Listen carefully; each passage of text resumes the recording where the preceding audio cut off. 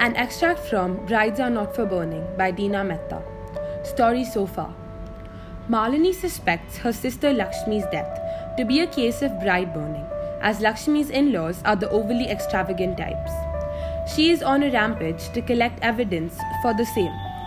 Here she is in a conversation with Tarla, a childhood friend and neighbor of Lakshmi, who has coincidentally witnessed the last scene. Tarla's kitchen the same morning.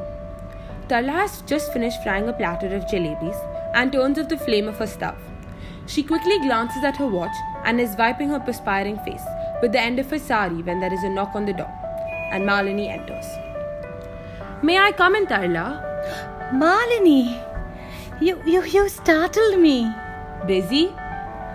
Well, I've almost finished here, and in about 10 minutes, I'm leaving to pick up my daughter from school. Oh, please take that stool. "Only for a few minutes then. I was on my way up to the Rogues Gallery." Rogues Gallery? "Lakshmi's in-laws. I thought it was time I paid them a visit. Your kitchen door was open, and I smelled something delicious as I passed it." Oh, I have just finished frying these jalebis. Neelam loves them. It's her birthday today, so I planned a surprise treat. You must taste some. "I have no appetite this morning." You don't look well at all. Your eyes are all swollen. I should have come to visit you myself to tell you how sorry I was about what happened to Lakshmi. "What did happen, Tarla? You were up there that evening, weren't you?" Oh, yes. But that everyone knows what happened. Here, let me wrap up some jalebis for you. You testified to the police, didn't you? I don't want to talk about it anymore. I'm not supposed to talk about it anymore. Not supposed to? I mean, it's all finished and done with. My husband will be furious if he finds out I have been talking. You know how I carry on. Once I get started, my tongue unwinding like a 9-yard sari. He was very angry that I mixed up in the first place. I only went up there to borrow a cup of sugar, Malini. It must have been a harrowing experience for you. Yes, it was a harrowing experience. I still can't put it out of my mind. I screamed at last when she burst out of the kitchen like a flaming torch. Even her long hair was on fire, and she collapsed onto the floor at our feet. "At last she burst out of the kitchen," you said. "Does that mean Lakshmi was in there for long? And you were all waiting for her to come out?" I didn't say that. I only How said long was she inside the kitchen? How should I know? I just gone there with this empty cup in my hand. Who was with her in the kitchen? No one. That I will swear. We were all outside in the living room. We? Vinod and his mother, Arjun, Kalu, Radha had called in earlier, but they had already left, and Rani was out. Lakshmi had locked herself in alone, Malini. That you can be certain of. Locked herself in? I mean, she. Why should she do that? Why ask me? Sometimes after a row, don't you just lock yourself in a room to be alone? So there was a row. About what? Listen, it's very late. I must leave now to pick up Neelam. She didn't even want to go to school on her birthday. What was the row about, Tarla? The usual thing, I suppose. Lakshmi was all dressed to leave with Vinod for a visit to Sahir Baba. Sahir Baba? The holy man whose blessings are sought by women who cannot bear children. Go on. And Vinod's mother came out. She is the kind who would wring the neck of flowers, you know that. And she began to say things. What things? The usual things. She said that these visits were a waste of time, that Lakshmi's womb would remain barren if it wasn't already diseased and rotting because of her misdeeds in the past life. Because one's action follow one beyond the cremation ground like a calf follows its mother.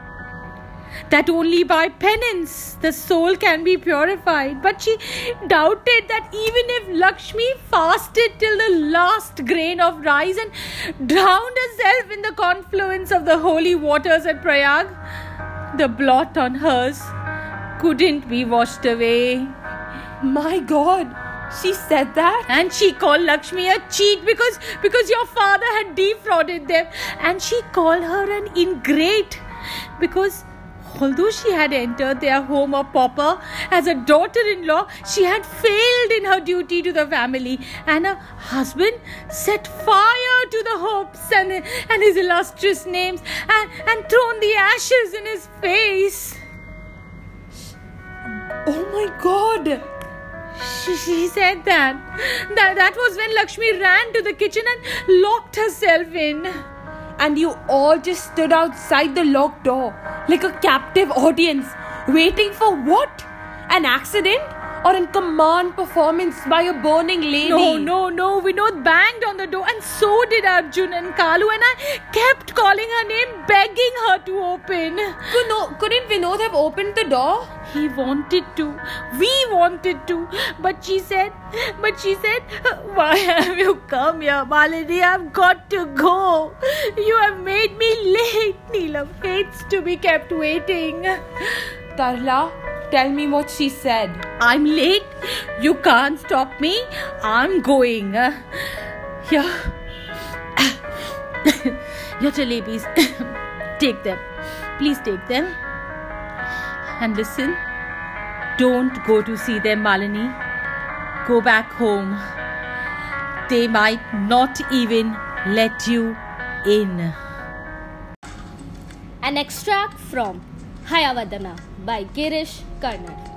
Story so far. Padmini is looking for her missing husband, Devadatta, and lover, Kapila. She comes to the goddess Kali's temple, only to find both of them dead. She's petrified and wants to give up her life. So, here's what happens next. How dark it is. Can't see a thing. Kapila? Devadatta isn't here either. What's this? Oh God, both gone. What shall I do?